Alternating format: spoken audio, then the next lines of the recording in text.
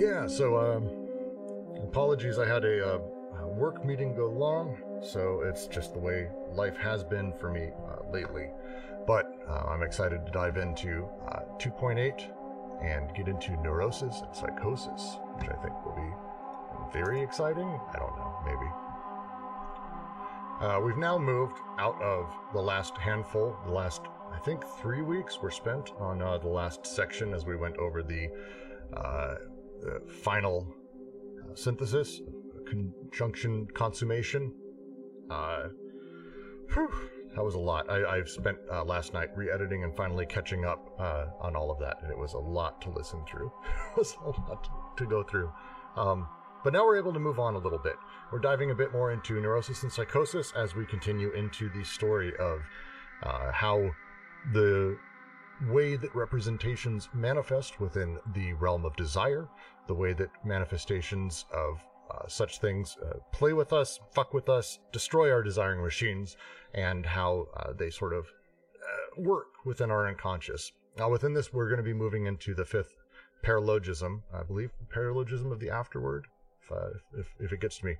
But that is all to come. With any luck, we'll actually get through the section today. Please, at any point, if you have questions, don't hesitate to raise your hand by just typing in chat. I'm keeping an eye on it. We all are. Also for those watching on YouTube, feel free. I'm also watching the chats and comments there, so feel free to say hi and say any other stuff you got going on. I think that'll be it, and I'm going to go ahead and dive in. So, we'll begin with neurosis and psychosis.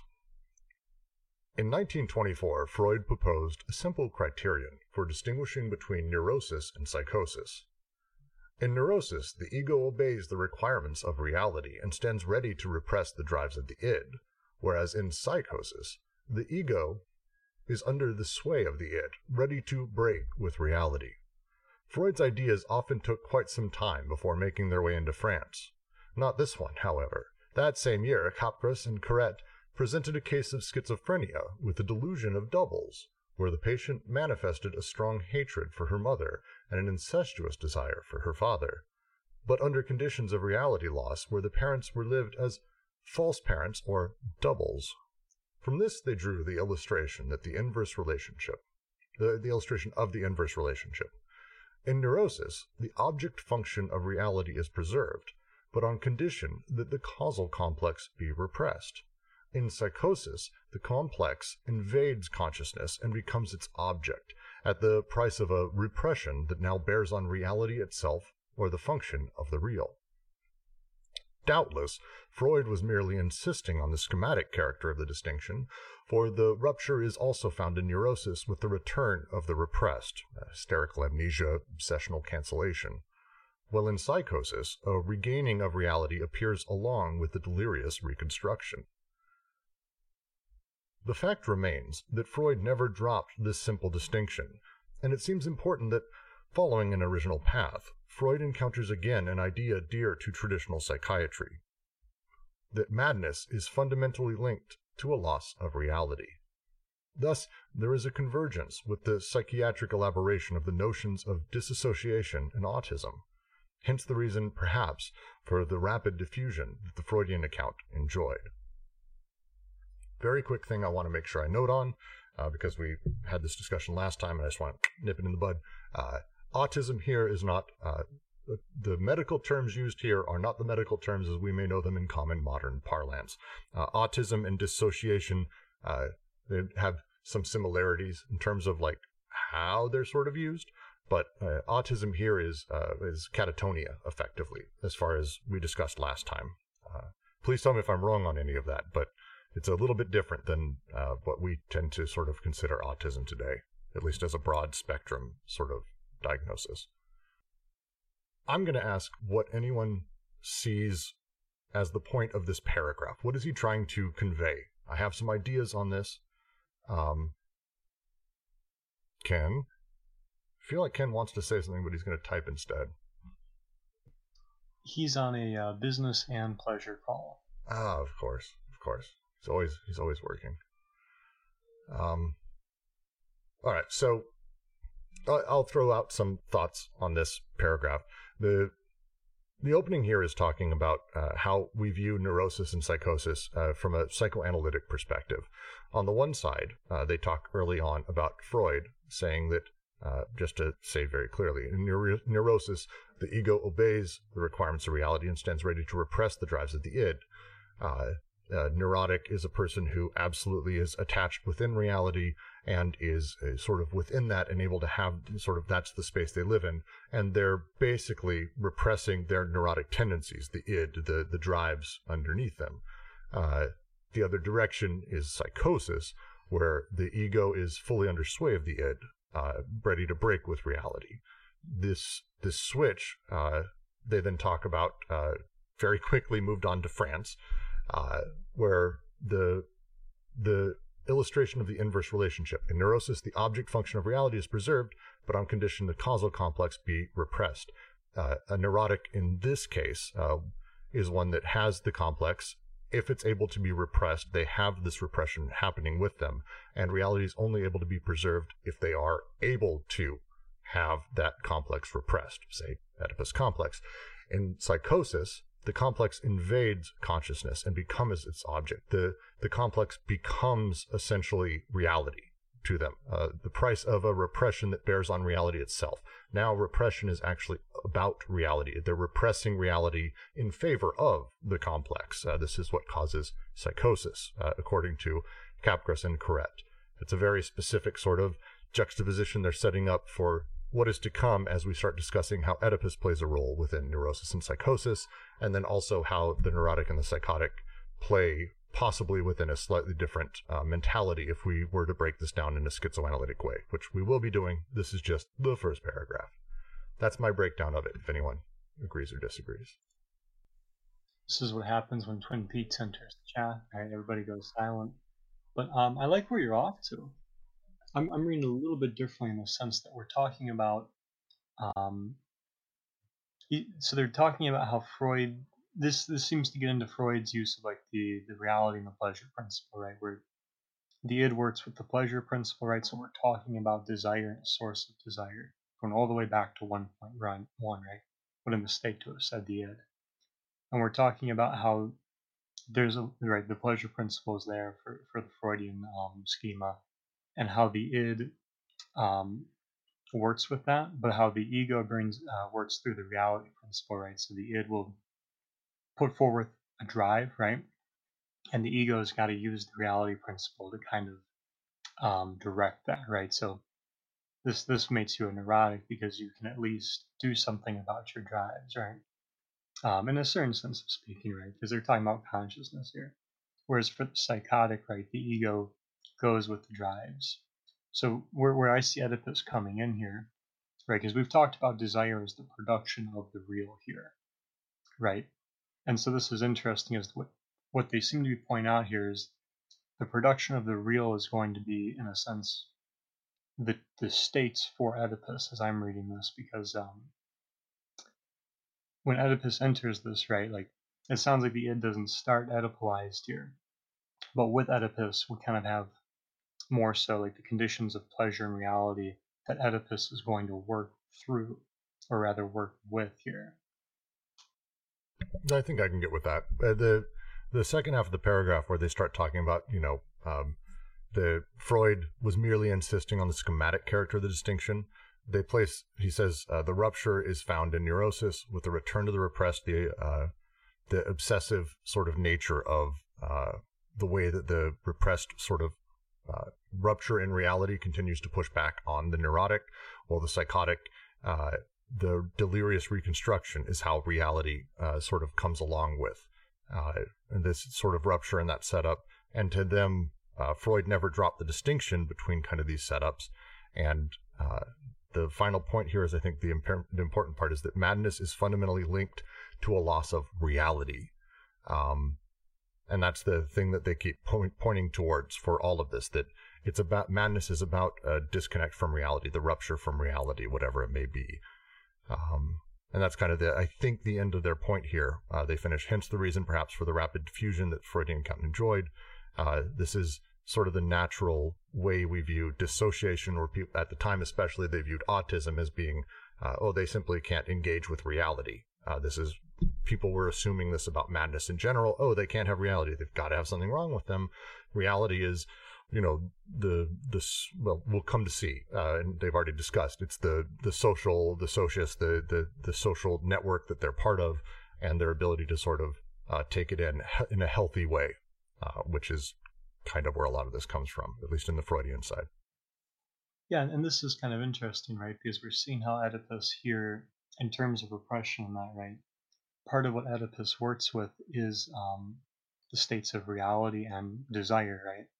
So, just like you're saying, right, dissociation from reality, right, which is going to be madness here, is something like pleasure kind of spilling into everything, right? Or more directly, perhaps, for Deleuze and Guattari's argument, right, that desire simply happens, right? Um, without kind of fetters in a certain manner of speaking, right? And so this is kind of interesting because we're seeing like Oedipus here, right? We're not necessarily talking about a superego here, right? But Oedipus does something to reality and desire here, right? And this is kind of how we're going to understand the psychotic and the neurotic in terms of the reality and pleasure principles. And with that, I think I'll move to the next paragraph, because it's short one, but sort of dives right into what you're talking about. What interests us is the precise role of the Oedipus complex in this convergence. For if it is true that the familial themes often erupt into a psychotic consciousness, we would be all the more surprised, in line with the remark by Lacan, if Oedipus were in fact discovered in neurosis, where it is supposed to be latent, rather than psychosis, where it is to be held to be patent. But isn't it true instead that, in psychosis, the familial complex appears precisely as a stimulus whose quality is a matter of indifference, a simple inductor not playing the role of organizer, where the intensive investments of reality bear on something totally different? Social, historical, or even cultural fields. Oedipus simultaneously invades consciousness and dissolves into itself, testifying to its incapacity to be an organizer. Driving back, I think, a little bit to where you were heading, Jack. A lot of this point is them talking about, do these complexes, how do they operate on the unconscious? How do they make things happen? Is the drive coming from the id and the complex is coming out of that? Does the family play into this? How does it work? And again, within Freud, a lot of that is as we're formed over time. The family does a lot of that stuff, and if they don't do a good job of helping us merge properly with reality, we become neurotic or psychotic based on that, and the complexes sort of come with that, including Oedipus, which is a complex we innately have as humans. It organizes all of these other things. And their point in this paragraph is, no, actually, Oedipus simultaneously invades consciousness and dissolves into itself, which that fact alone testifies to its inability to be this organizer that supposedly is putting all of this together in the first place. Or did that make no sense? I like where you're going with that, right? Because they're right. But isn't it true instead that in psychosis the familial complex appears precisely as a stimulus whose quality is a matter of indifference? A simple inductor not playing the role of organizer, where the intensive investments of reality bear on something totally different, the social, historical, and cultural fields. Oedipus simultaneously invades consciousness and dissolves into itself, testifying to its incapacity to be a so-called organizer, right? So right here, like the premise that there is this disillusionment from reality through like Oedipus and that, right? That's kind of being thrown away here, right? Because we just saw how the psychotics don't correspond to the Oedipus complex, right? They don't have this familial ancestral engagement with the father and the mother here, right? If anything, it's topsy turvy, and all you can do is try and reverse that, right? Or argue it is a reversal, and if it's a reversal, you're kind of in trouble if you're going to argue that it's like at the same time, the predicate, right? Because how could it be reversed then? But to make a concluding point, and that's important because then if Oedipus doesn't do doesn't function as an organizer, right? What does it do? Well, and I'll just continue to the next paragraph because that's literally the first line. Once this is admitted, it is enough to measure psychosis against this fugue. What is this PDF doing? What's the word in the original? Please, anyone? Fugue? I like fugue, but this fake standard. Fake. Of course it's fake. Oh my god. Once this is admitted, it is enough to measure psychosis against this fake standard, enough to lead it to a false criterion. Oedipus to obtain the loss of reality effect. This is not an abstract operation. An Oedipal organization is imposed on the psychotic, though for the sole purpose of assigning the lack of this organization in the psychotic in his very body. It is an exercise in naked flesh, in the depths of the soul. The psychotic reacts with autism and with the loss of reality. Could it be the loss of reality is not the effect of the schizophrenic process, but the effect of its forced Oedipalization, that is to say, its interruption? Must we correct what we were saying a little earlier and suppose that some tolerate Oedipalization less well than others? Thus the schizo would not be ill within the Oedipus complex, from an Oedipus arising all the more in his hallucinated consciousness as he lacked it in the symbolic organization of his unconscious? On the contrary, he is ill because of the Oedipalization to which he is made to submit, the most somber organization, and which he can no longer tolerate. He who has gone on a distant journey, as though one were constantly bringing back home the person capable of setting whole continents and cultures adrift. He is not suffering from a divided self or a shattered Oedipus, but on the contrary, from having been brought back to everything he had left. A drop in intensity to the body without organs is 0. Autism.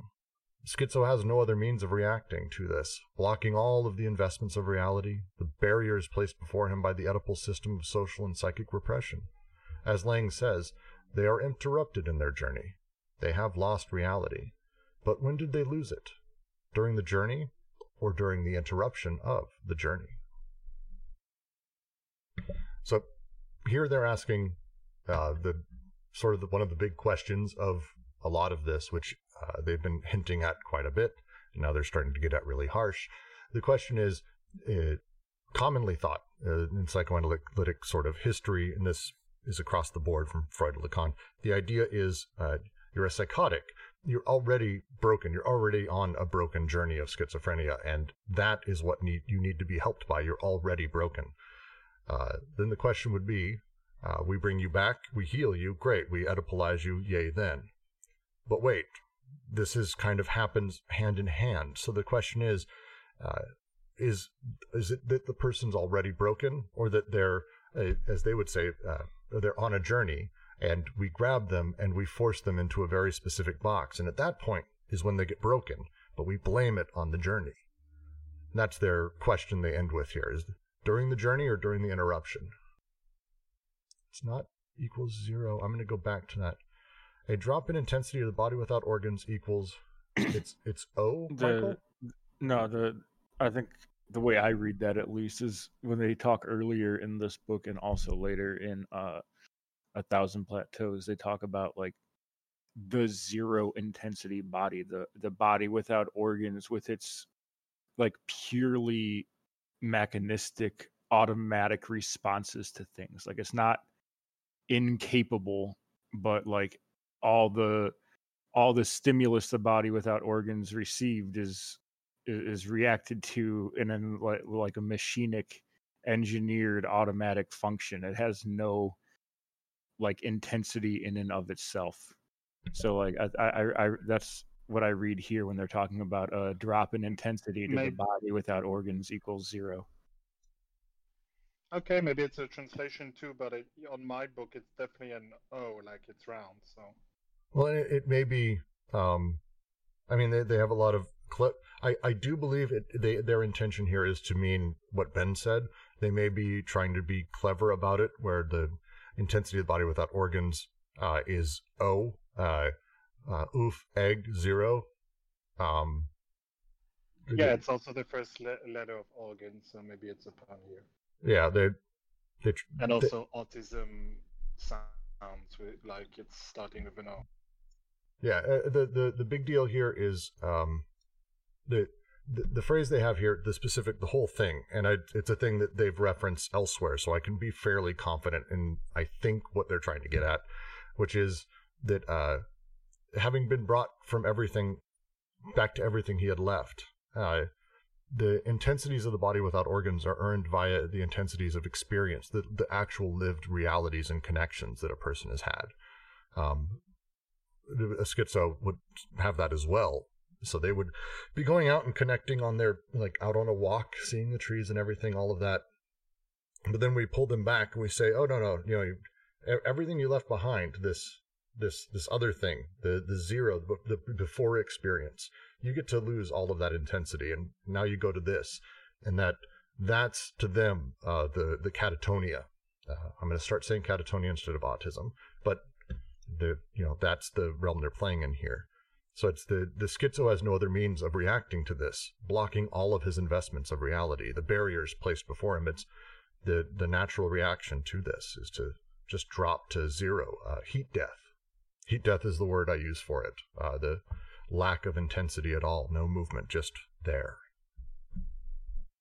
Reminds me of Superman.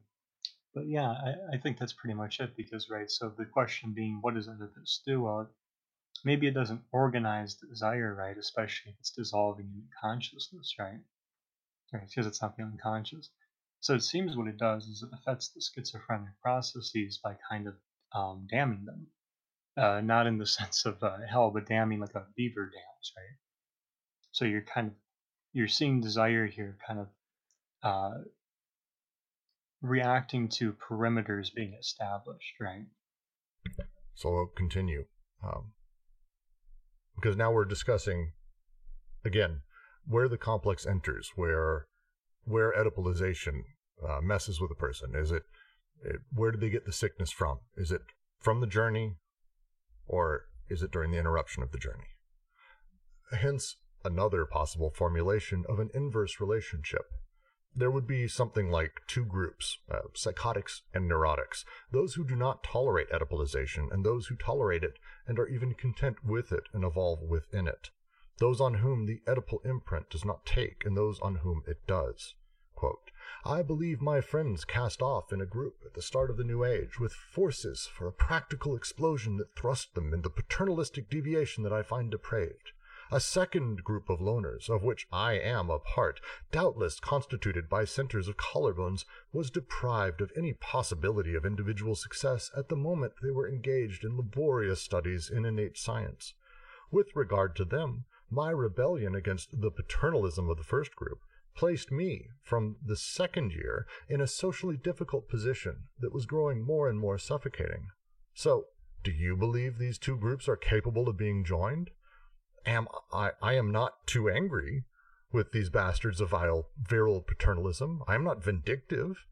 In any case, if I have won, there will be no more struggles between the Father and the Son. I am speaking of God's people, naturally, not of those close to him who take themselves for his people. End quote.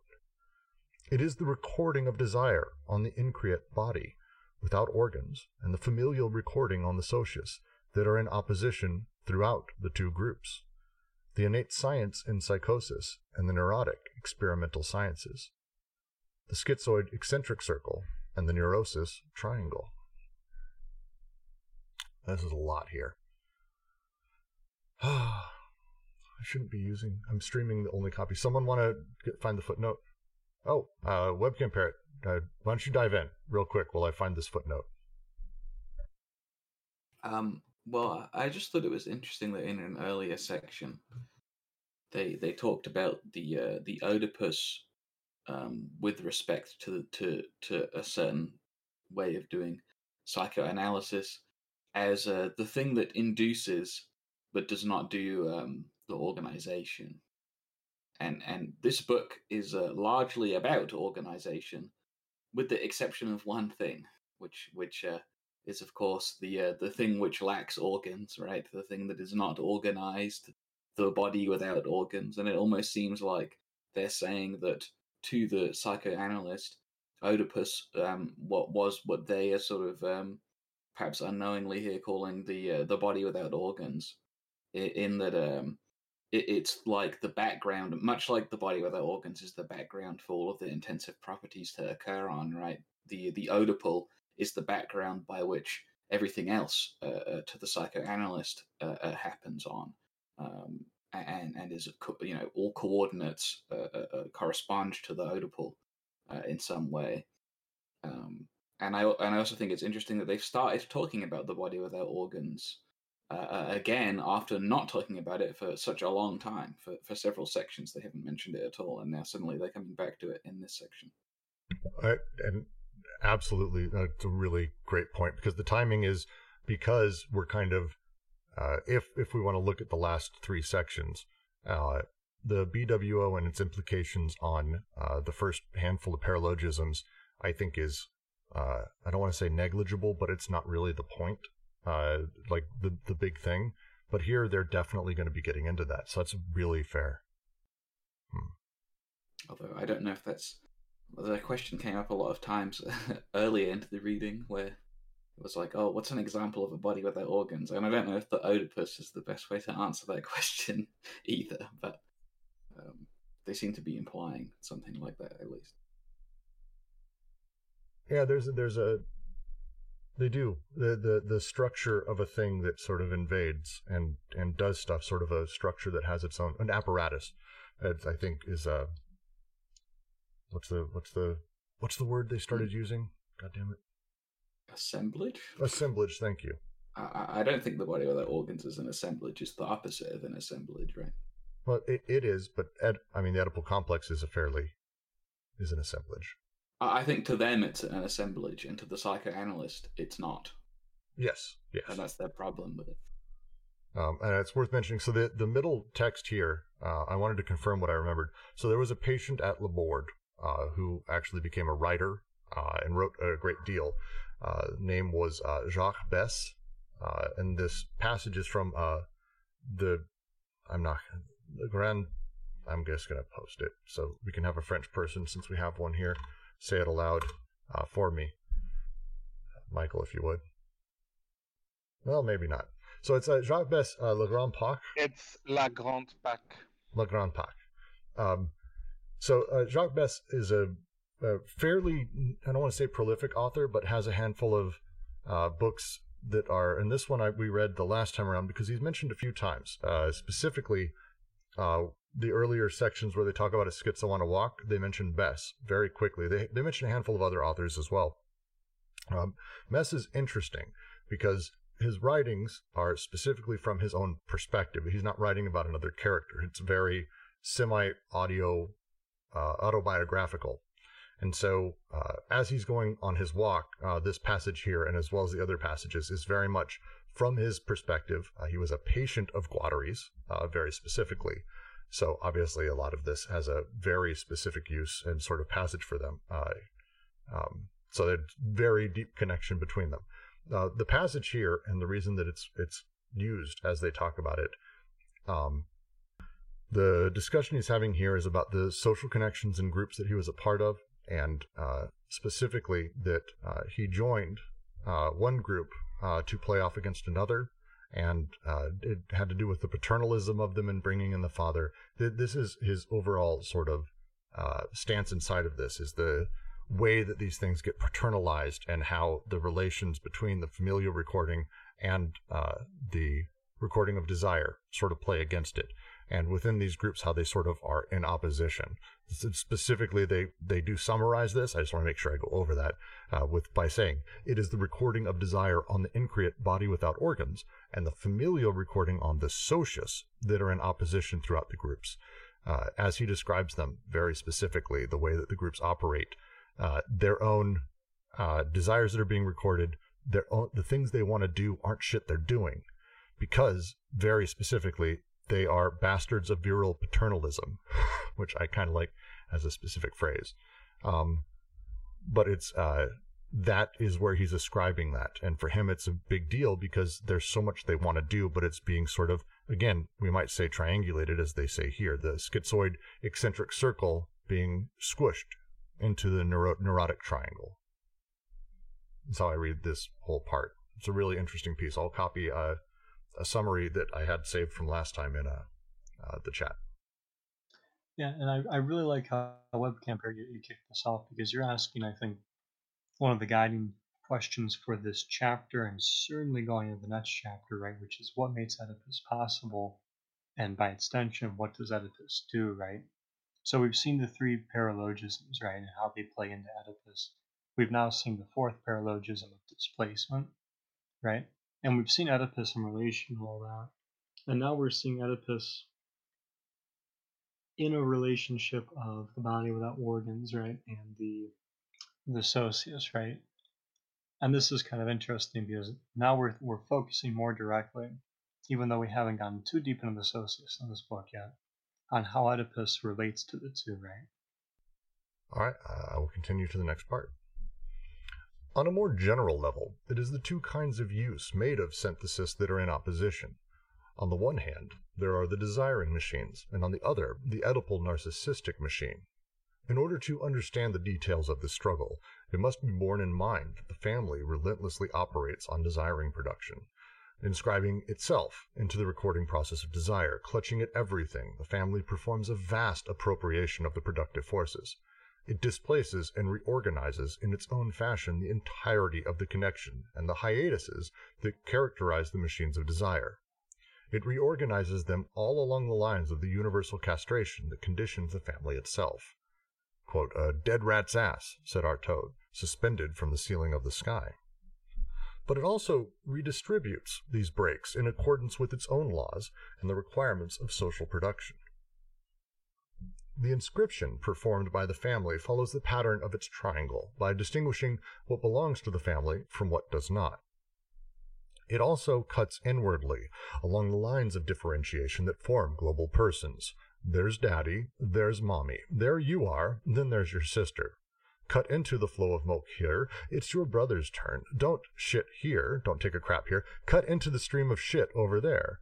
Retention is the primary function of the family. It is a matter of learning what elements of desiring production the family is going to reject, what it is going to retain, what it is going to direct along the dead-end roads leading to its own undifferentiated, the miasma, and what on the contrary is going to lead down the paths of a contagious and reproducible differentiation.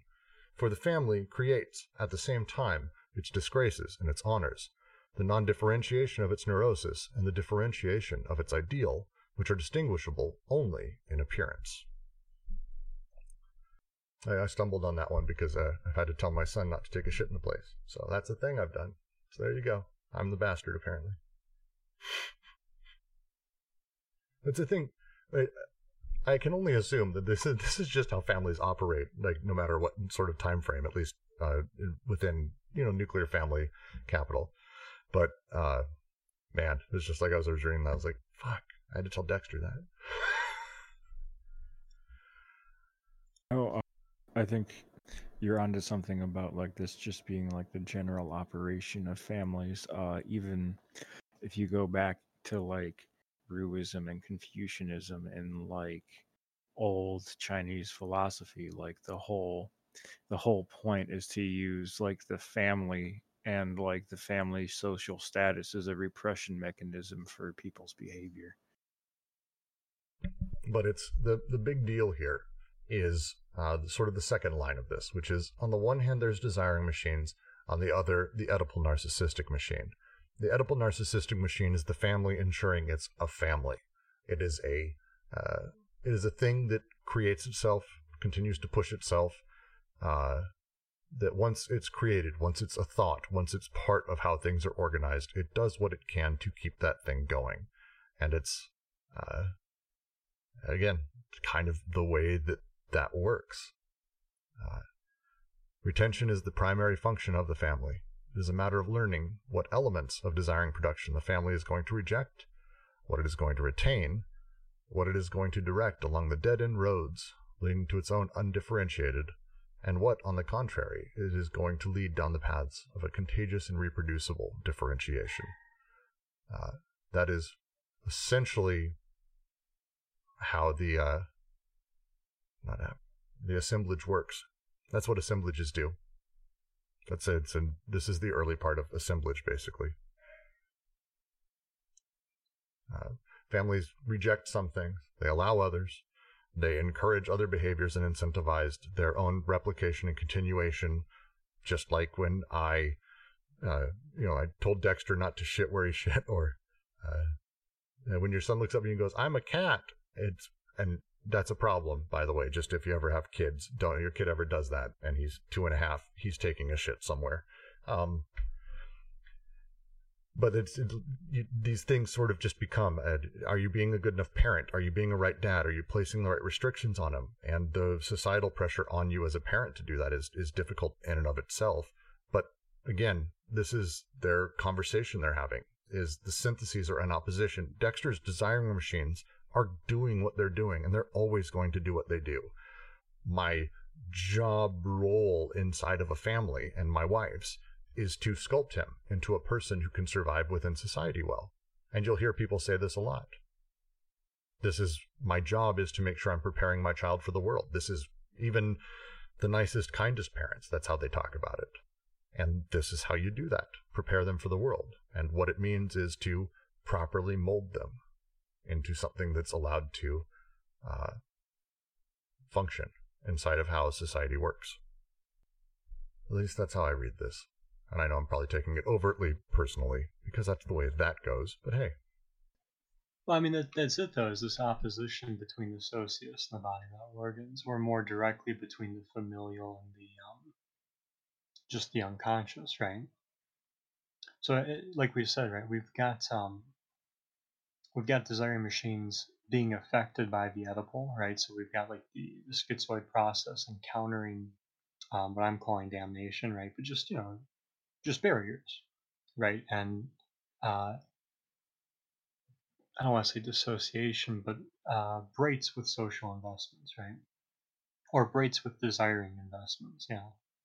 And at the same time, you've got these something going on with Oedipus or the familial here, right? Which is in part performing segregative uses, right? Like this is kind of getting into the exclusive disjunction or the second paralogism, right? Where we're starting to see this either or affecting desire. Yeah, and I'm just going to continue because it continues on from there. The family's working. Brooks, the dad, is doing his thing. Well, the question is, what's Dexter's desiring machines doing? So, well, this is taking place. What is desiring production doing? The retained elements do not enter into the new use of synthesis that imposes such a profound change on them without causing the whole triangle to reverberate. The desiring machines are at the door. They make everything shake when they enter. Moreover, what does not enter causes perhaps even more vibrations to be felt. The desiring machines reintroduce or attempt to reintroduce their deviant cuts and breaks. The child feels the task required of him, but what is to be put into the triangle? How are the selections to be made? The father's nose or the mother's ear, will that do? Can that be retained? Will that constitute a good Oedipal incision? And the bicycle horn? What is part of the family? It is the triangle's job to vibrate, to resonate under the pressure of what it retains as much as what it thrusts aside. Resonance, here again either muffled or public, disgraceful or proud, is the family's second function. Family is at the same time an anus that retains, a voice that resounds, and a mouth that consumes. Its very own three syntheses, since it is a matter of connecting desire to the ready-made objects of social production. Go buy Madeleines and Combray if you really want to feel the vibrations. I don't have the slightest clue what the fuck that means. Proust. It's Proust. Of course it's fucking Proust. I mean, that's like the most famous part of Proust, the episode Proust of the Madeleine. Madeleine. The Proustian reference. Not all of us have an instant read and understand the moment. That's the most famous, so please, come on. Okay, so Proust is writing in Swan's Way in the first chapter. Combray, the narrator, eats this cookie. It's called a Madeleine. A cookie is maybe not the right word. Biscuit. And It's more of a cake. It's cake. Yeah, They're cake cakey. is the They're right cakey. word. Yeah, it's just like and it's soaked with a type of like tea that infuses it with a certain flavor, and it all of a sudden calls up a memory that he's not considered basically in years, and it floods back in like perfect memory, him eating this Madeleine as a child, his aunt dipping it in like a special medicinal tea and giving it to him in her house that his family would spend the summers in Cambrai in France, and then the like whole city in its like essence comes back to him in his memory, and it like exists as vibrant as it ever did. And it's like this really well written linguistically vibrant section of Swann's Way that is referenced in a lot of other media. So then is this reference here is pointing towards the fact that the vibrations are all around it. The triangle's job is essentially to vibrate, to resonate, and he is basically going through this hyper nostalgic sort of, here I may have desiring machines, but here is how they're formed, and these ready-made objects of social production are sitting there waiting for him. Kind of. I think when they say like the family is at the same time an anus that retains, a voice that resounds, and a mouth that consumes, has very own three syntheses, since it is a matter of connecting desire to the ready-made objects of social production. Go buy Madeleines and Cambrai if you really want to feel the vibrations, right? So there's something happening here where desiring production is getting linked with social production, right? And that in of itself gives us three syntheses, right? Or we're seeing three syntheses used to do this connective work. Yeah, I think the whole, there's like the main project in Search of Lost Time is sort of like the delineation and definition and sort of experience of time and losing time and wasting time and regaining time and finding time in its essence. But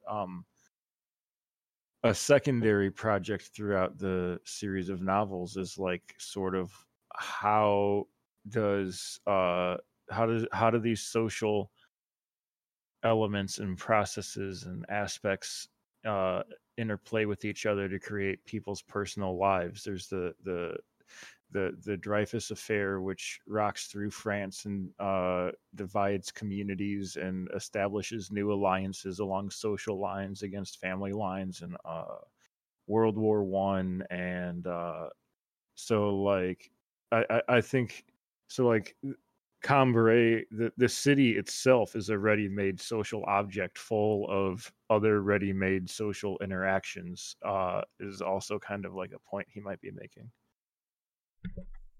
That makes sense. I like that.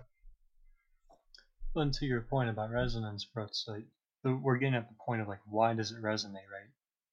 You know, what causes the, or what are the conditions for this familial triangle to do this resonation, right? And part of that seems to be this selective process, right? Because we have to understand here too. Let me see here. Desiring machines reintroduce or attempt to reintroduce their deviant cuts and breaks. But what is to be put into the triangle? How are the selections made? What is part of the family? It is the triangle's job to vibrate, to resonate under the pressure of what it retains as much as what it thrusts aside. So this point about resonance, right? There have to be exclusions here for this resonance, or rather, there have to be exclusions and inclusions in the triangle for the resonance to take place, it seems to me. Right, so we're talking about these linkages, and with that, we're talking about how the familial does do this retention, right? This kind of holding within the triangle, but it also pushes things outside of the triangle, right? Or that is to say, the demarcation comes with things outside that triangle, like we saw with the social investments earlier. Or I shouldn't say the desiring investments earlier. All right. I'm going to move on to the next part. We now come to the realization that the simple opposition between these two groups is inadequate. An opposition that would allow one to define neurosis as an intra-Oedipal disorder and psychosis as an extra-Oedipal escape. It is not even enough to state that the two groups are capable of being joined. Rather, it is the possibility of discriminating directly between the two that creates difficulty. How can we distinguish between the pressure that familial reproduction exercises on desiring production and the pressure that desiring production exercises on familial reproduction? The Oedipal triangle vibrates and trembles, but is this in terms of the hold over the machines of desire that it constantly guarantees itself, or in terms of these machines that escape the Oedipal imprint and cause the triangle to release its grip? Where does the resonance of the triangle reach its limit? A familial romance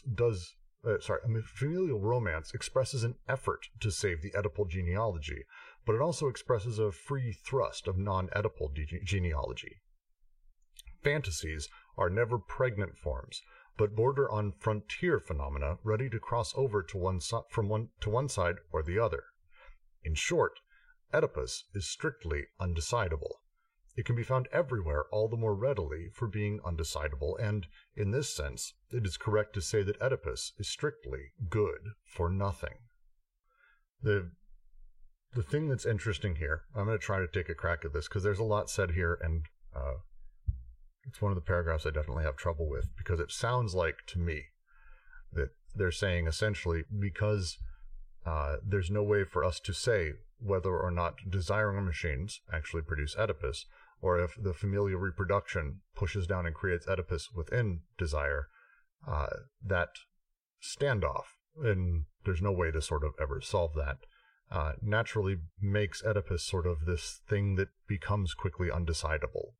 That because we can't say where it starts, Oedipus isn't necessarily good for anything. It doesn't allow us to say, it's definitely not something here, but it's also definitely not a thing here. And it's like, then who cares? Is kind of what they're saying. Am I wrong with that? I mean, maybe that's the way in which they're critical of it, right? Because they're okay with other things like that. But I think to the extent that they're critical is that it's treated like it is that way, but it's actually the other way. As in, some would like to think that it doesn't make a statement on whether something is good or bad, but then is frequently used as such. Oh, I like that, actually. It's ascribing sort of an ethics to Oedipus is their problem with it, saying, it's good or bad, or we need to eliminate it, or we need to do that. Like, no, it's a complex, sure, but to say it's created in one place or another, we have no way of knowing, so let's set it aside and talk more about the things that actually create such things, or could create such things, or be involved in that, and sort of sidestepping it entirely.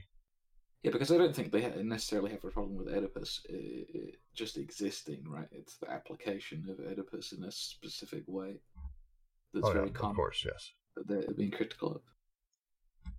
Yes, absolutely. It may be called anti-Oedipus, but they're actually not against Oedipus as a thing. They're against Oedipus as a determinate thing, and the structure that we've given it and the power we've given it within how it forms us. Maybe anti-Oedipalization would be a better title. Yeah, anti-Oedipalization is probably a better one for sure. Ken, can you say why you disagree with fantasy not being pregnant, and maybe give for those of us who maybe didn't see much issue there, how do you interpret the phrase fantasies are never pregnant forms, but border on frontier phenomena? All right, cool. Well, we'll give you a second to get in the other room.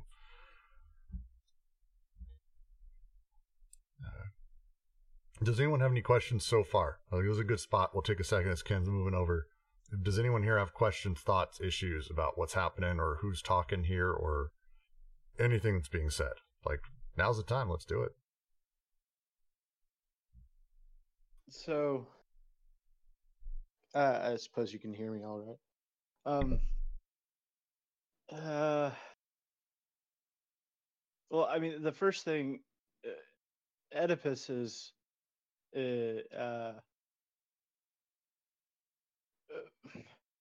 makes being in existence all one thing, and that's the failure not to be.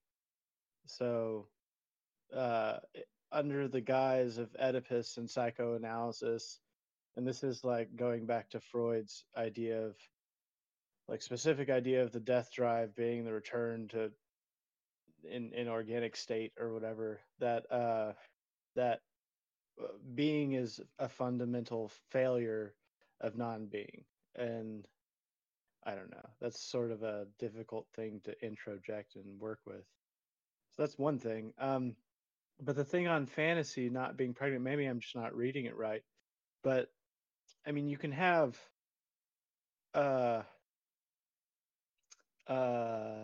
autopoetic fantasies, you know, and they don't initially have any sort of meaning per se until someone tells you what it means, and then that's a problem because that quashes desiring production. But maybe I misread it, but I sort of want to hold on to fantasy being an important aspect of desiring production, I guess. But maybe they just mean specifically the Oedipal fantasy, you know, maybe not all fantasy. But it's interesting here because they're calling fantasies phenomena, so it sounds, to me, this sounds like we're talking about the conscious here, or at least pre-conscious maybe, but it sounds like part of Oedipus is that fantasies, because Oedipus is, so like this is kind of what we were getting at with like the anti-Oedipalization versus anti-Oedipus, right? The trouble with the neurotic and the psychotic, right, is it's not that we can define one as intra-Oedipal and the other as extra-Oedipal escape, right? So you can't just be psychotic to get out of this. It's not enough to say that two groups are capable of being joined. Sorry, that you can be neurotic and psychotic. Rather, it is the possibility of discriminating directly between the two that creates the difficulty, right? So they're kind of conflating, it seems to me. And this seems to be the point about Oedipus being strictly undecidable, is that, you know, whether you're neurotic or psychotic here, there seems to be a kind of Oedipal condition for that, right? Because Oedipus seems to be, you know, we talked in the beginning about like how the reality and pleasure principle at stake, and Oedipus seems to be kind of working with those two here. And so I guess like fantasy, what's happening to it is in relation to this Oedipal sort of confluence, right? Fantasy seems to be something happening at like at least pre-conscious or conscious level, right? So it's not something that the unconscious seems to be producing here directly. It seems to be something that is pushing into consciousness, and therefore, right, like Oedipus is, as we conclude here, right, Oedipus is good for nothing here. So any pregnancy wouldn't, you know, what are you going to do with that in terms of Oedipus, right? It doesn't pregnate anything. Yeah, I would want to de-Oedipalize fantasy there first, because to make it more coherent, the psychoanalytic view is the idea that, and I think maybe Freud said this somewhere, maybe not, that, you know, it's sort of like the way a crystal lattice breaks. Like the whole idea is that subjectivity is caused by failure, and a crystal lattice breaks along typical lines. And for psychoanalysis, those three lines are the neurotic, the psychotic, and the perverse, and each three have a specific relationship to whatever psychoanalytic structures. So I guess I won't go into them, but I mean, that's already a problem, right? Because already right there, you're reducing all of contingent being into contingently being a subject into three modes. And so you can only have three types of, and that just seems like empirically wrong. Well, I think their use of fantasy throughout, just as a quick mention, I think might be a thing worth having a secondary discussion on. They have the line in here where they say that dream and fantasy are to myth and tragedy as private property is to public property, which seems to be more sort of indicating they all are essentially the same thing, but we've separated and siphoned off specific parts by choice rather than by function. And that kind of is how they get into a great deal of this. And their major critique of psychoanalysis is sort of about playing with that and how the representations that they discover inside of this universal libido or whatever, like, get reanimated and made subjective to extend mythic and tragic contents to infinity. That's a quote from later on in the book. So I think when we talk about their use of fantasy or dream or myth or all of these things, these large-scale representations, I think their usage is very different than what we might traditionally be using for it. Yeah, so like Lewis Carroll, for example, in Alice, right? There's all sorts of weird ways to go. You aren't funneled into 3 ways of being produced as a subject, like insofar as the unconscious produces subjectivity.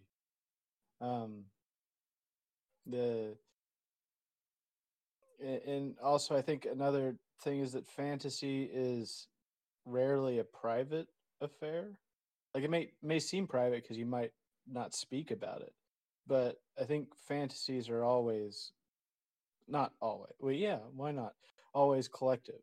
Well, yeah, no, and I mean, they specifically say that, so again, I think it's a question of how we're using this. So to them, desiring production doesn't create fantasies. It's not how it works. Desiring production is just producing shit over and over and over. And then as a result of social organization, social repression, and the overproduction or underproduction or anti-production or, the complexities around that, does someone create fantasy as a sort of parallel world of gratification? The term they use is imaginary compensation, sort of for that lack. So it's a very specific use of fantasy, and for that, it does, like, that usage is my understanding of how they sort of use it without. And so because of that, like, yeah, fantasies are themselves not pregnant forms. They're frontier phenomena ready to cross from one side. They themselves are not necessarily pregnant forms. This would be worth going back into chapter 2, section 2, where they go into fantasy a little bit more directly there. For instance, they write, and this is page 63 in the Penguin, in this respect, Klosowski has convincingly shown the inverse relationship that pulls the fantasy in 2 directions, as the economic law establishes perversions in the so-called psychic exchanges, or as the psychic exchanges, on the contrary, promote a subversion of the law. They go on, the 2 kinds of fantasy, or rather the 2 regimes, are therefore distinguished according to whether the social production of so-called goods imposes its rule on desire through the intermediary of an ego, whose fictional unity is guaranteed by the goods themselves, or whether the desiring production of affects imposes its rule on institutions whose elements are no longer anything but drives. So the point being that there is a little bit more discussion of fantasy, and I even see a little bit on repression going on. Around pages 62, maybe 64 in chapter 2, section 2.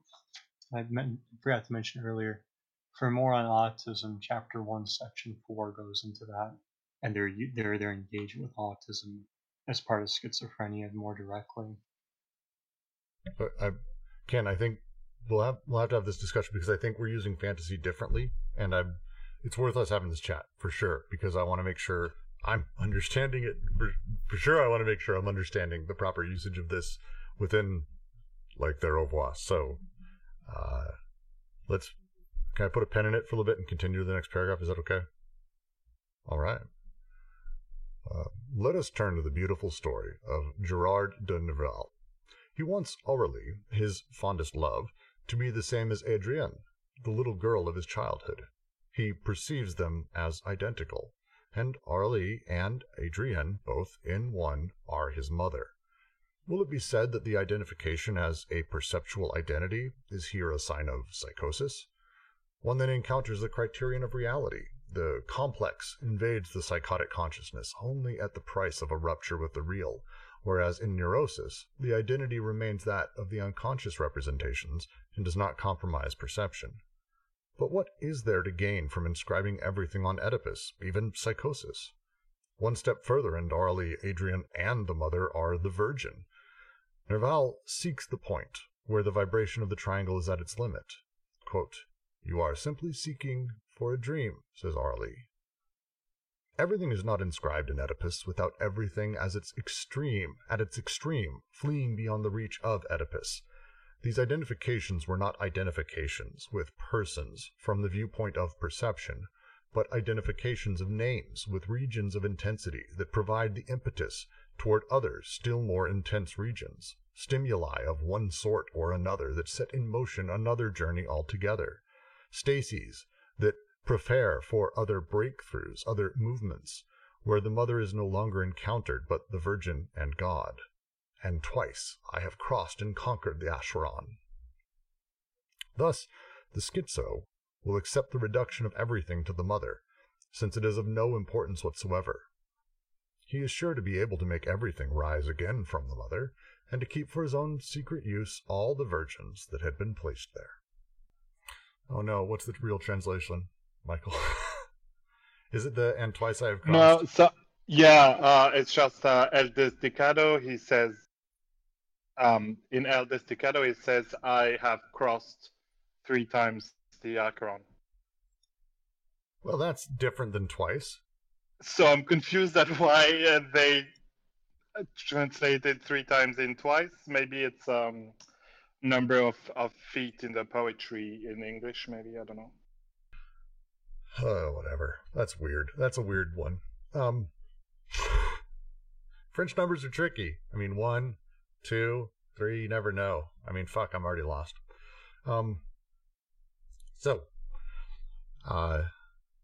This is essentially continuing the same argument. They're utilizing Gerard de Nerval and his story as an explanation of this, and breaking it down even further to continue talking about what we get from Oedipus in this situation. Is it this or is it that? And ultimately, they're all the Virgin Mary. Are they all God?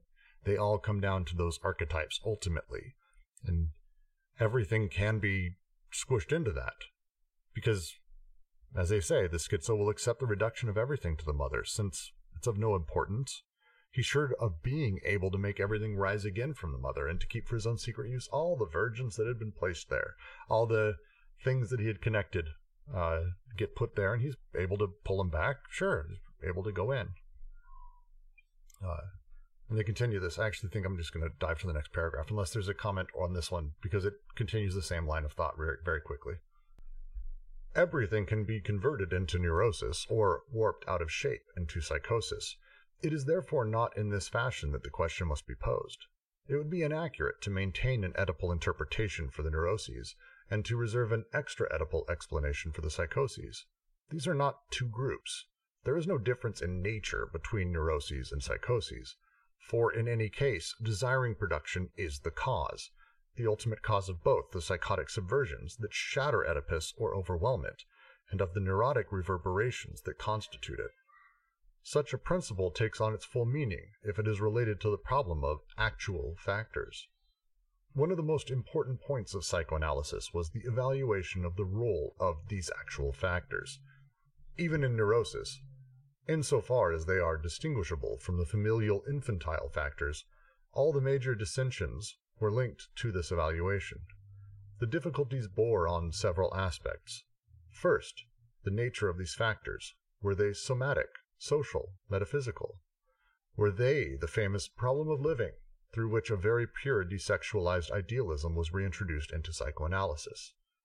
In the second place, the modality of these factors. Did they act in a negative, privative fashion by mere frustration? Finally, their moment, their own time. Was it not self-evident that the actual factor arose afterward, and signified recent in opposition to the infantile, or the oldest factor that could be sufficiently explained by the familial complex? Even a writer like Reich, so careful to situate desire in relation to the forms of social production, demonstrating thereby that there is no psychoneuroses that is not also an actual neuroses, continues to present the actual factors as acting by means of a repressive deprivation, the sexual stasis, and as arising afterward, which leads him to maintain a kind of diffuse Oedipalism, since the stasis or the actual privative factor only defines the energy of the neurosis, but not the content, that for its own part refers to the infantile Oedipal conflict, this old conflict becoming reactivated by the actual stasis. To read the Reich footnote. All neurotic fantasies can be traced back to the child's early sexual relationship to the parents. However, if it were not continually nourished by the contemporary stasis of excitation which it initially produced, the child-parent conflict could not, by itself, cause a permanent disturbance of the psychic equilibrium. Well, I mean, in a nutshell, right? We talked about how like there's this kind of problem with the neurotic and the psychotic are sort of conflating, right? It's hard to differentiate them, and so it seems like in either case, right, Oedipus is the point of departure and arrival for them, right? Could you repeat, please? I think I phased out. Sure. It seems like part of the thing with, like we said earlier, right, the problem with the neurotic and the psychotic is how do you kind of differentiate the two, right? Because they seem to sort of, they seem to, if not be conflationary, at least have a confluence, right? And so let's say the suggestion is that there are not two groups, there is no difference in nature between neurosis and psychoses, for in any case, desiring production is the cause, the ultimate cause of both the psychotic subversions that shatter Oedipus or overwhelm it, and of the neurotic reverberations that constitute it. It's like at one level, it seems like Oedipus is kind of, for psychoanalysis, the point of departure and arrival for the two groups. But let's say Deleuze and Guattari are going even further, right, to say, but more kind of directly, right? Desiring production is the cause, the ultimate cause of both the psychotic subversions that shatter Oedipus or overwhelm it, in either of those points, and of the neurotic reverberations that constitute it. I mean, and that's the huge difference that I've been seeing between. Oh, can y'all hear me? I just realized my mic is closed off.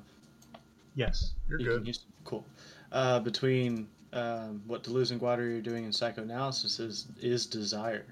Like that is the gulf of difference between the two, because desire is not, the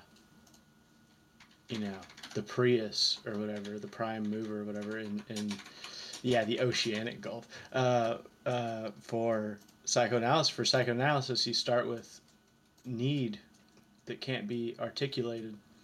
So, an infant cries just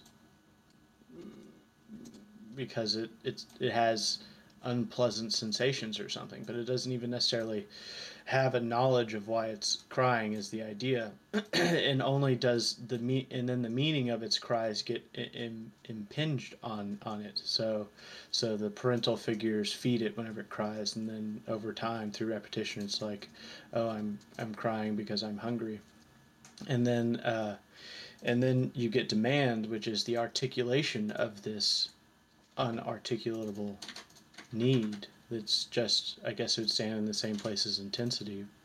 But the problem with that is that it's impossible, because there is no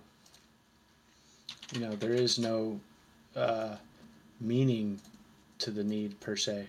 And then you get desire as a way out of the impossibility of demand, which still has its own impossibility, but in desire you now can have equivocity. Like in desire, what I say can mean more than what a person thinks my words mean. And so then you can get the chain of signification moving and metonymy and whatnot. But for Deleuze and Guattari, desire is this, like, it's almost like a cosmic principle of sorts. And Oedipus, for Freud at least, and Lacan in the beginning, Oedipus is the beginning and the end. So even in in psychosis, sometimes Lacan later moves away from this, but the idea is that you try to turn the psychotic structure into a neurotic structure by reintroducing Oedipus and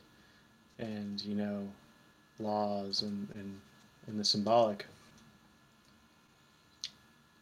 Yeah. Yeah, I think that's pretty much it, because if the neurotic and the psychotic, right, are ways of talking about desire, which we saw in the beginning they are, because we're talking about the id and the pleasure principle, right? So we're talking about desire, and we're talking about Oedipus then as this kind of point of departure and arrival there, right? Well, what happened to desire, right? Because desire seems to be the fundamental thing here. And so, to your point, right, is it a question of, is it this question of this reverberation in the triangle and that, right, and creating the conditions for this triangulation for there to be desire? Or isn't desire already happening without any of this, right? And therefore, when these structures interact with desire, whether it's neurotic or psychotic, as we're saying, doesn't desire, since it's already there, do something to them, right? Yeah, I mean, I think insofar as we're born into some sort of nuclear family type culture, your desire gets Oedipalized to a certain extent. That triangulation is there, but I think that it's an obvious notion that adolescents then try to get outside of the daddy, mommy, me, in rebellion, and the psychoanalytic practice actually isn't so bad, because they're really against this kind of interpretation that attributes a single meaning to the so-called analysan's words. Like, they want their interpretation to be ambiguous, so any number of directions can be taken. But then the next move is to bring them right back into that triangulation, to say that, like, all their whatever fantasies, in this way of speaking, reverberate back to daddy, mommy, me, and that all your troubles have to do with childhood memories that Freud ends up saying might not exist in the first place.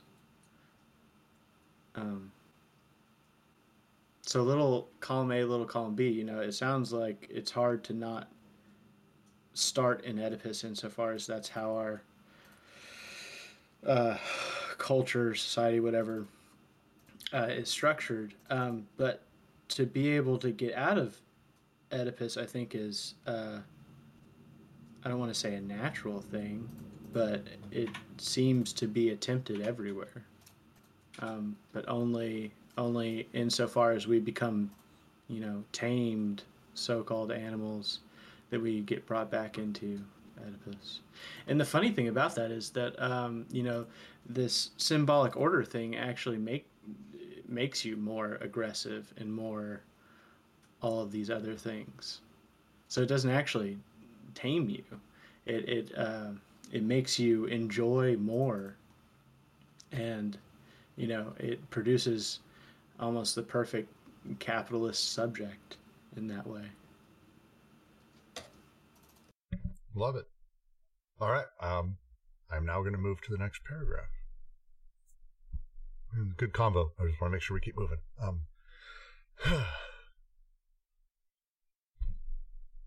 But the Oedipalists are not saying anything different from this when they remark that an actual deprivation or frustration cannot be experienced except in the midst of an older internal qualitative conflict, which blocks not merely the roads prohibited by reality, but also those that reality leaves open, and that the ego forbids itself in its turn, the double impasse formula. Quote, could one find examples illustrating the diagram of actual neuroses in the prisoner or the concentration camp victim or the worker harassed by work? It is not certain that they would furnish a large quota, our systematic tendency is not to accept the evident iniquities of reality without taking stock of them, without trying to disclose in what sense the disorder of the world is manifested in, the subjective disorder, even if it is, with the passing of time, inscribed within more or less irreversible structures." End quote. We understand this sentence, but can't help finding its tone disturbing. The following choice is imposed upon us.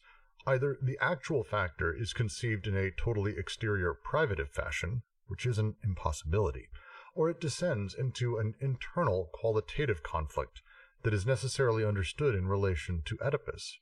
Oedipus, the fountainhead, where the psychoanalyst washes his hands of the world's iniquities. I'm just going to continue because that was a really clean paragraph. In an altogether different direction, if we consider the idealist deviations of psychoanalysis, we see in them an interesting attempt at giving the actual factors a status other than ulterior or privative. This came about as two concerns were found to be linking in an apparent paradox.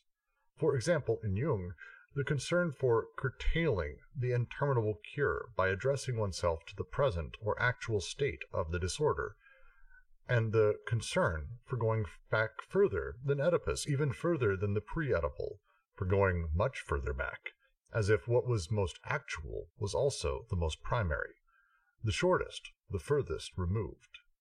Jung presents his archetypes as actual factors that extend in fact beyond the familial images in the transference, as well as being archaic factors, infinitely older and from an order of time which is not that of the infantile factors themselves. But nothing has been gained thereby, since the actual factor ceases to be privative only provided it enjoys the rights of the ideal, and does not cease to be an afterward, except by becoming a beyond, which must be signified anagogically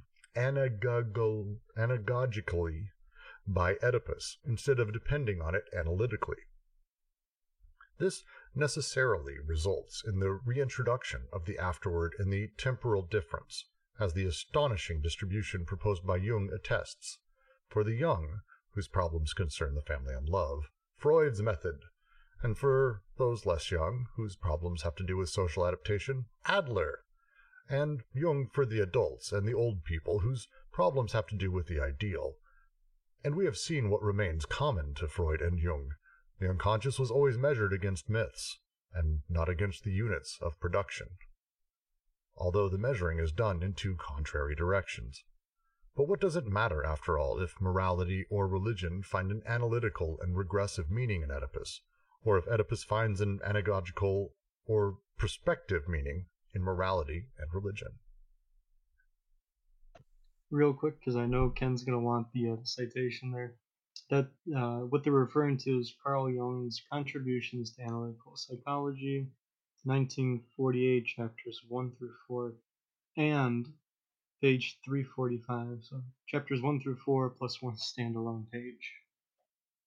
Yeah, I mean, I know where that's from. So that's from his Stages of Life in Volume 8 essay, and then the first couple essays into Volume 7. And it's, I mean, they're decent critiques, you know.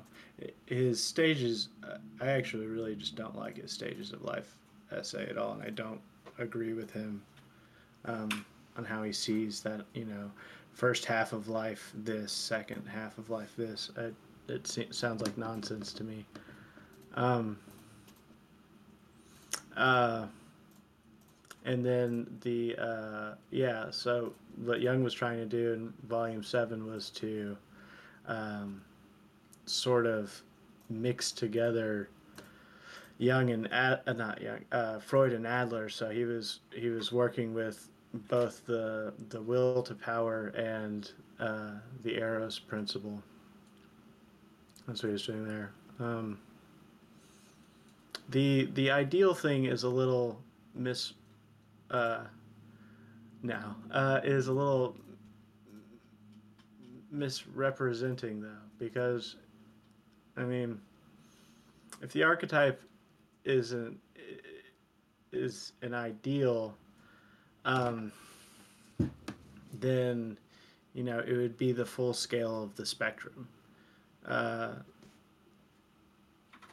so you'd have to include like every quality of a certain in this case, a mythological motif. So for the wise old man, you'd also have to, not only wisdom, but you'd also have to include like crotchetiness and being a man who abuses his power and sort of manipulates manipulates his students and stuff like that. So I don't know how ideal the archetype actually is. And even then, that's the archetypal image. So he draws a difference between this irrepresentable psychoid sphere and then the archetype as such. And the psychoid archetype actually reminds me of the body without organs. But I'll leave that there. I think by the capital I idea, they're trying to say like there's like the capital A archetype versus the archetype. So like the suggestion would be that like there's an archetype that's maybe it's like a form or perhaps it's like a noumena here, and then there's like the archetypes that are just kind of sort of emanated from that.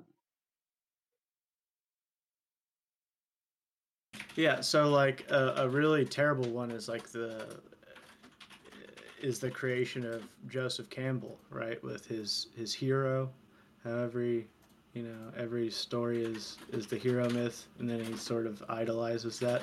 Jung doesn't do that, that's garbage. Jung suggests that insofar as you mime the hero, you're becoming a flat collective figure, and you're going to be sacrificed at some point. So I don't hate Campbell, but he did some damage. I'm not. Did you hear that, Brooks? No, what? Shh. Star Wars. Oh, dude, no one mentioned Star Wars. Like I didn't hear that at all, and I'm just going to continue. I'm not a fan of the Campbell. It's a long story. It's fine. We're moving past Star Wars. God damn it, Jack. To the next paragraph.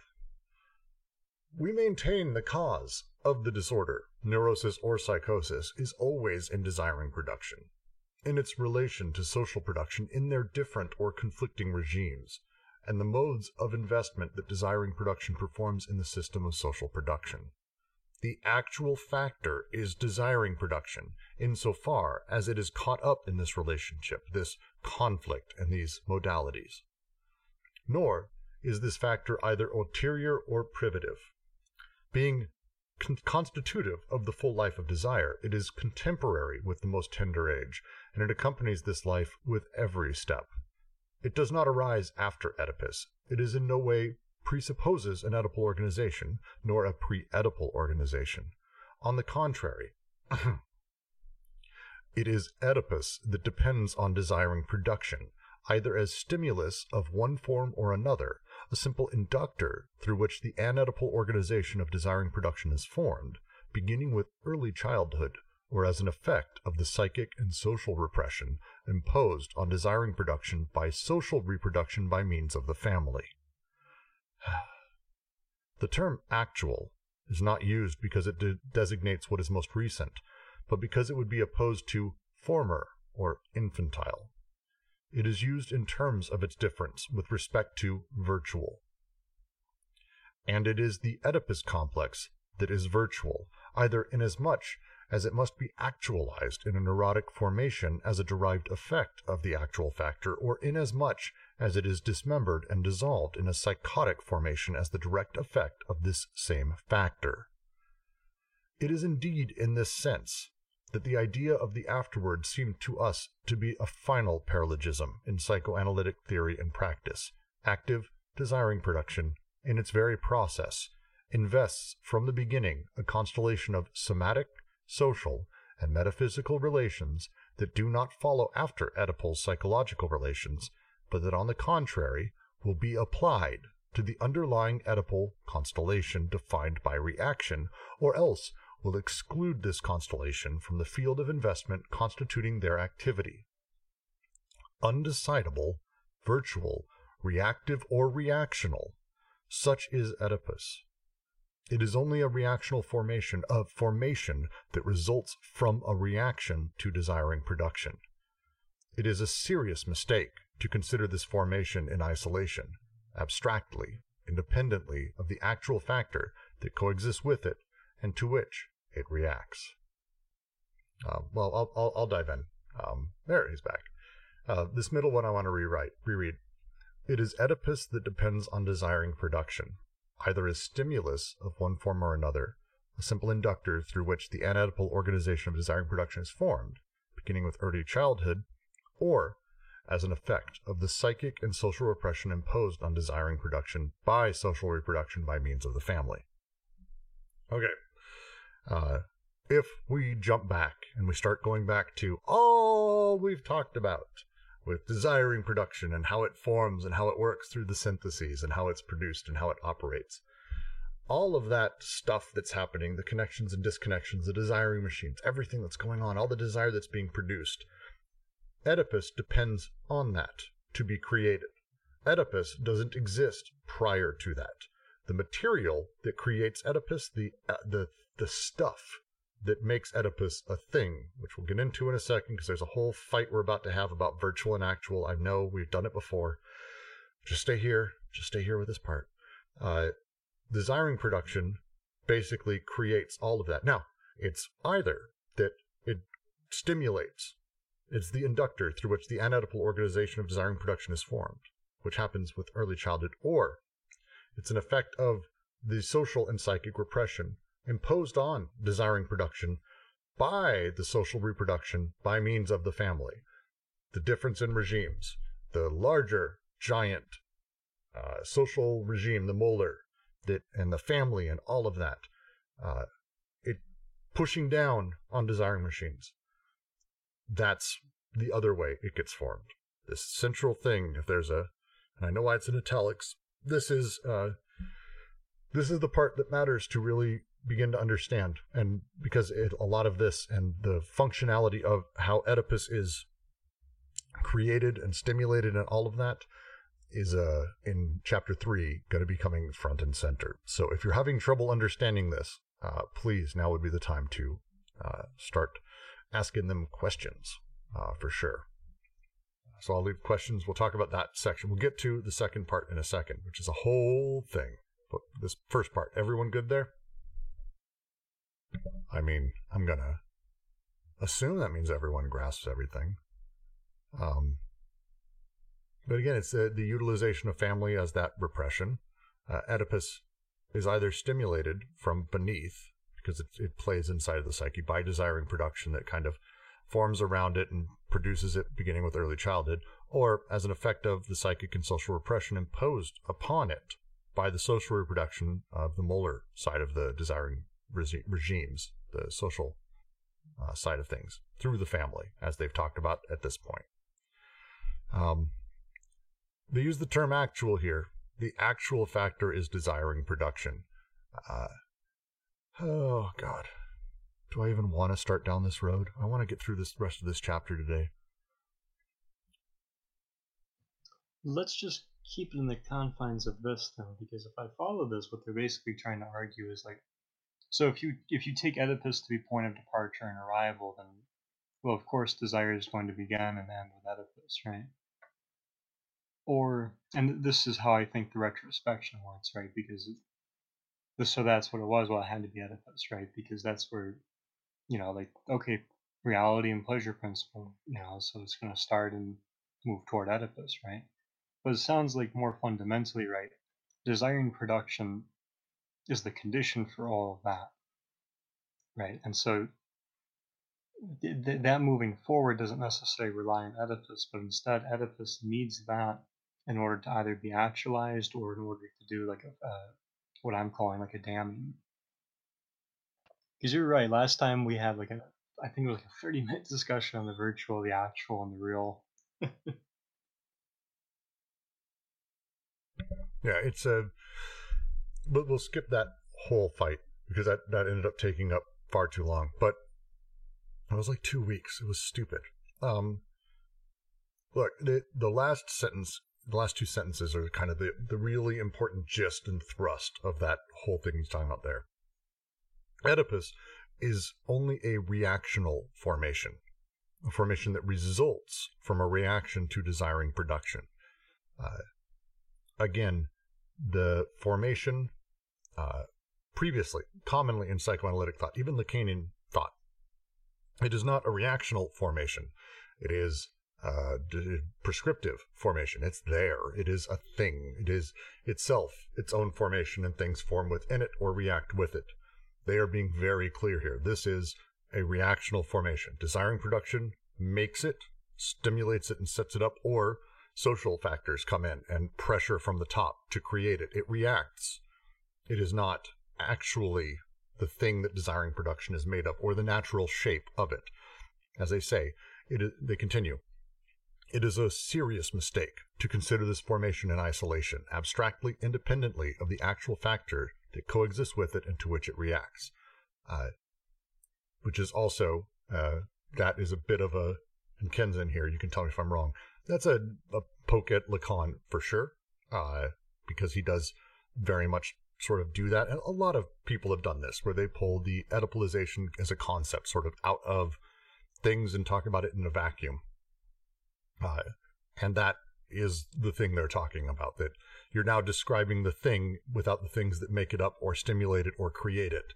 And at that moment, like, this is representation. We're going to get into that a lot more as we continue on, but this is the challenge, and this is the problem. I will continue to the next paragraph. I was going to say, I think Ken is too busy looking at the benefits of a family life work environment. And we all know work is family, don't you know? Do everything for your family. Don't join a union. They're not your family. We are. Yet, this is what psychoanalysis does when it closets itself in Oedipus and determines its progressions and regressions in terms of Oedipus, or even in relationship to it. Thus, the idea of pre-Oedipal regression, by means of which one sometimes attempts to characterize psychosis. It is like a Cartesian devil.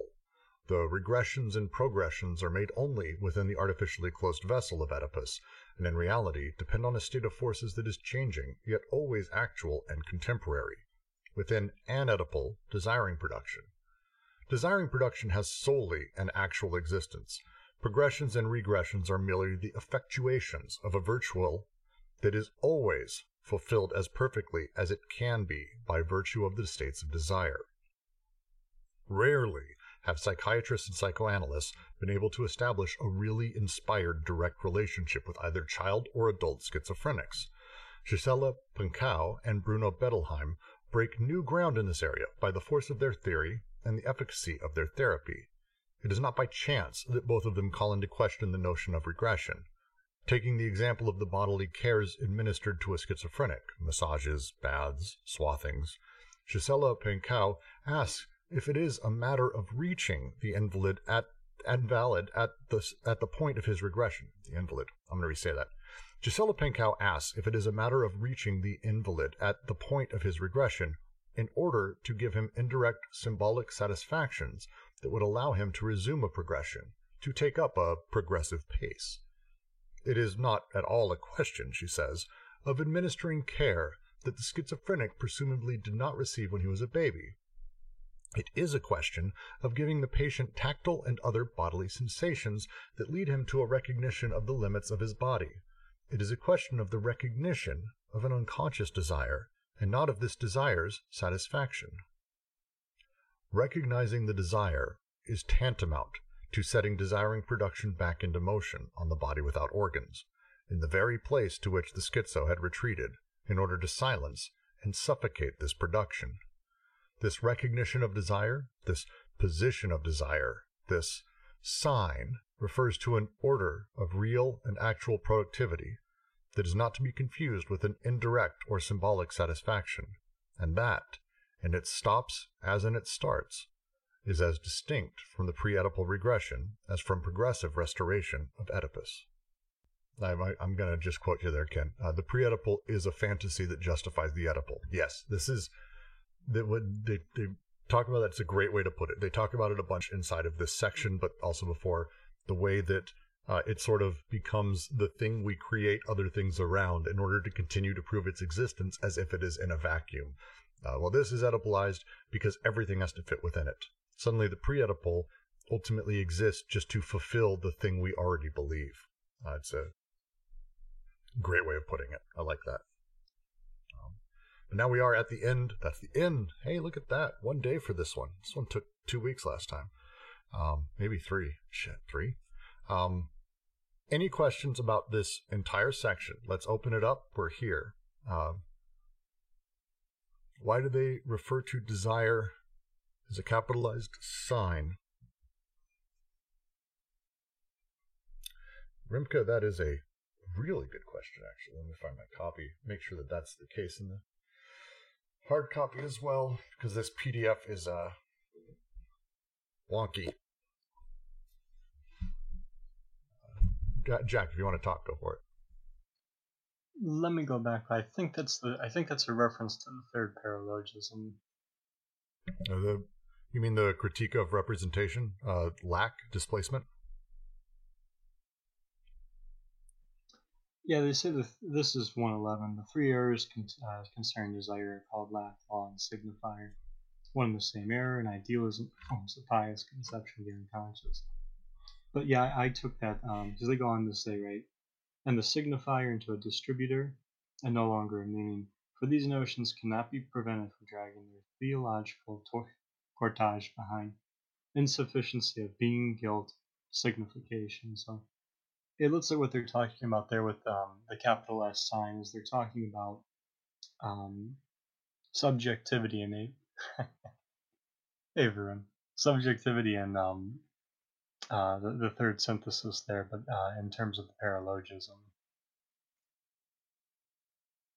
Yeah, it's as I read it, it's not that they're referring to desire itself as a sign, but instead the recognition and the position of desire. That sign refers to an order of real and actual productivity. The recognition of the desire and the position of it. That's the thing that they're talking about here. So they're talking about the schizo jumping back on the body without organs and being able to return because he's able to once again begin the process. And that process is, if you think of, I would say it like this. Massages, baths, and swathings, as Pankow is talking about it, are kind of, if we want to talk about a person kind of being like a car, this is the jump start. Like, doing those things are ways of connecting, finding what their body is, redeveloping their body without organs, making those connections immediate, real, and actual. And that's what bodies do, because we're talking about, again, connecting. A massage and all of those things would be an extraordinary number of connections happening constantly.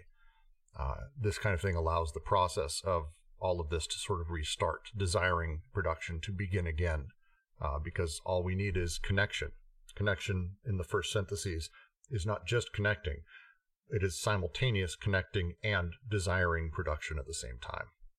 So it's a little bit of a push to desiring production to sort of start again, rather than the opposite, which is essentially what they're talking about heavily here, where we're saying,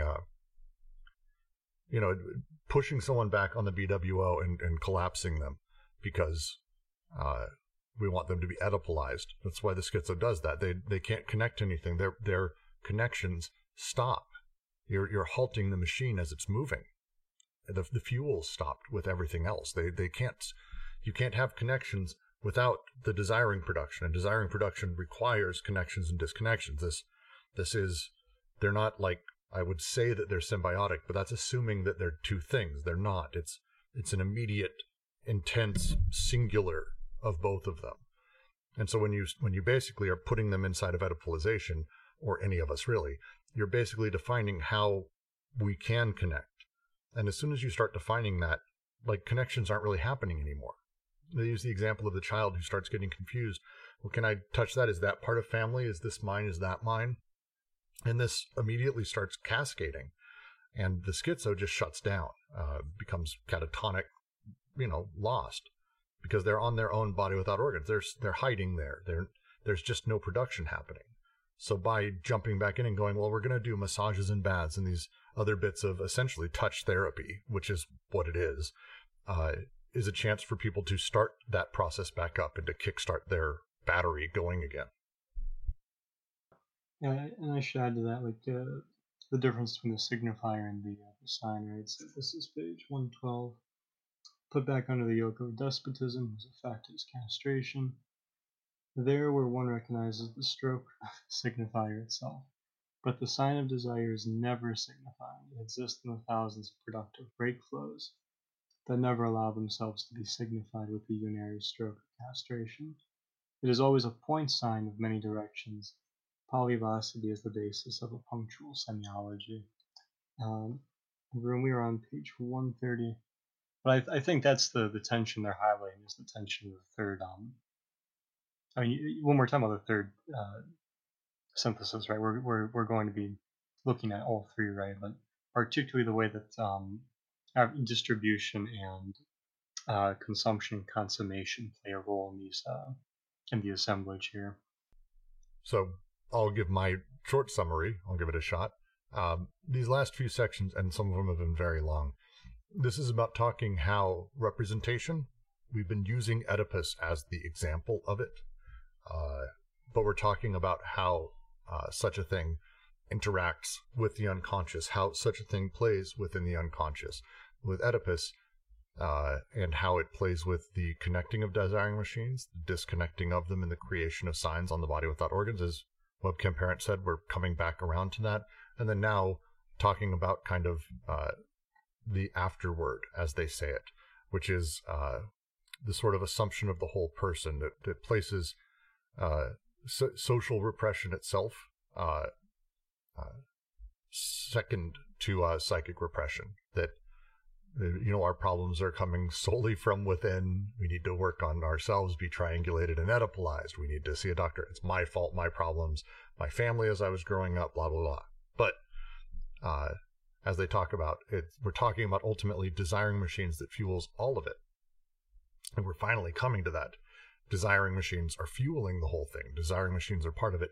So let's actually talk about how they operate. Let's realize that such a thing as Oedipus can only exist as a result, as a reaction to desiring machines, that it's built by desiring machines. The form is made by desiring machines. However it's made, that's still the case. So we need to step back and not talk about how Oedipus, or representation, is this sort of core nature and the thing that forms us, but let's talk about how we actually create the thing that forms Oedipus.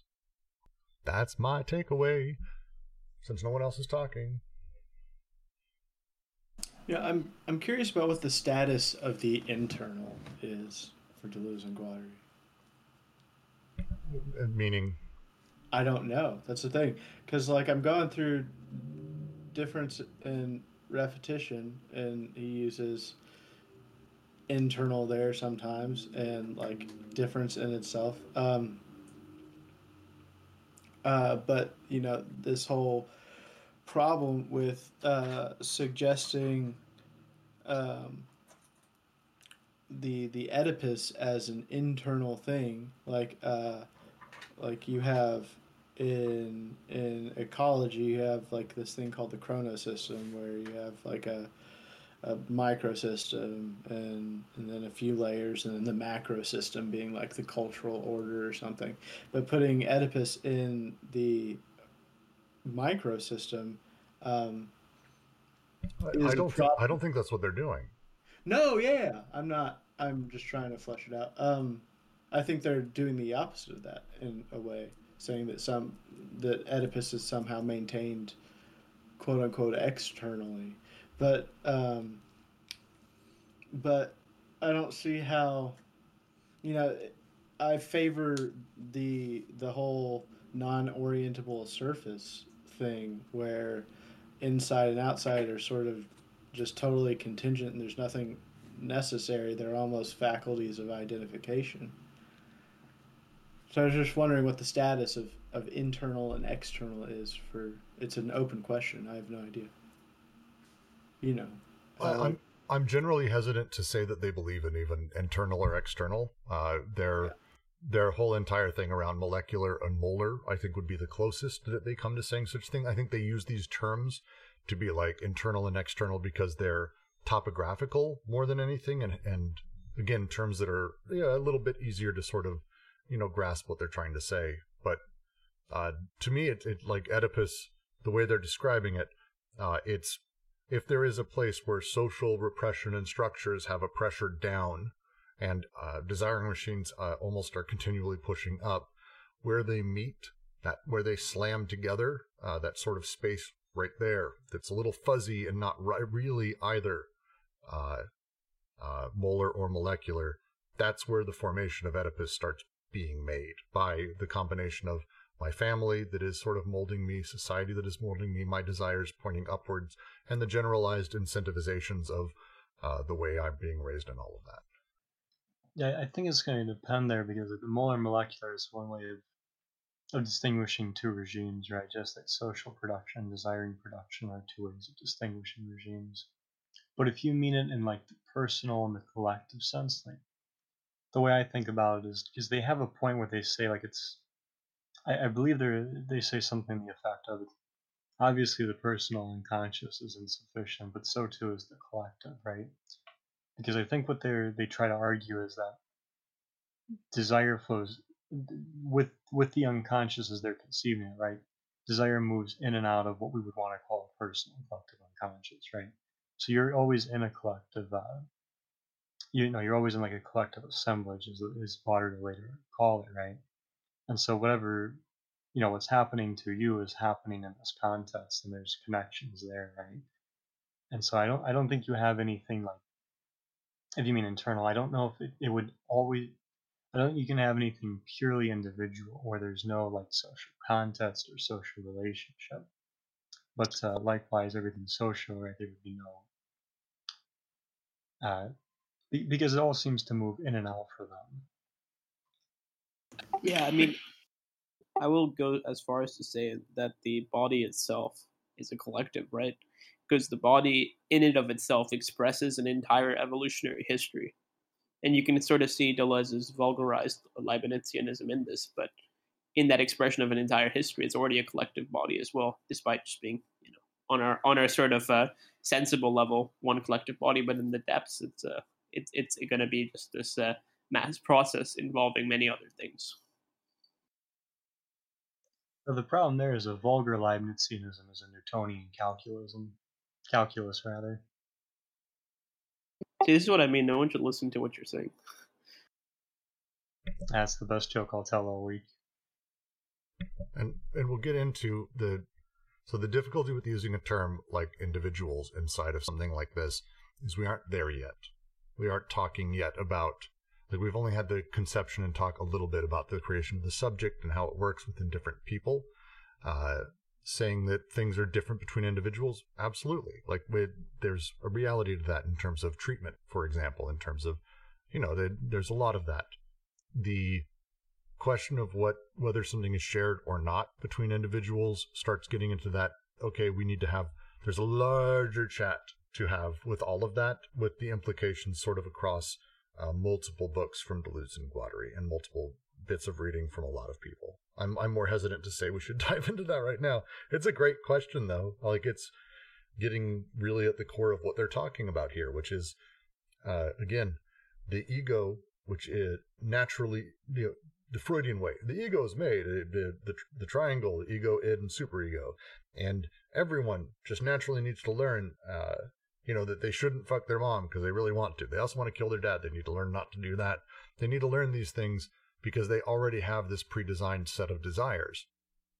And they're like, no, desire is powering that. Can we talk about desire and realize that formation was actually something that's made after desire's already been produced? And if that's the case, we need to step away from the idea that Oedipus is a thing, that the pre-Oedipal is like a real thing, that we need to actually talk about how these things function and how it all works. And they're like, get really to the material realities of psychiatry. Yeah, guilty on all three? All right, cool. Well, with that, I'm going to Go ahead and close out the recording. I should have probably closed it out before I had that ramble just now. Thank all of you for joining. As always, phenomenal discussions. It's always exciting to have, and I thank all of you for coming every week. Next week, we will be diving into The Process, which is 2.9, which starts to get into a little bit further of what we were talking about here today, which is great. So thank all of you for joining us, and I look forward to it. Bye-bye.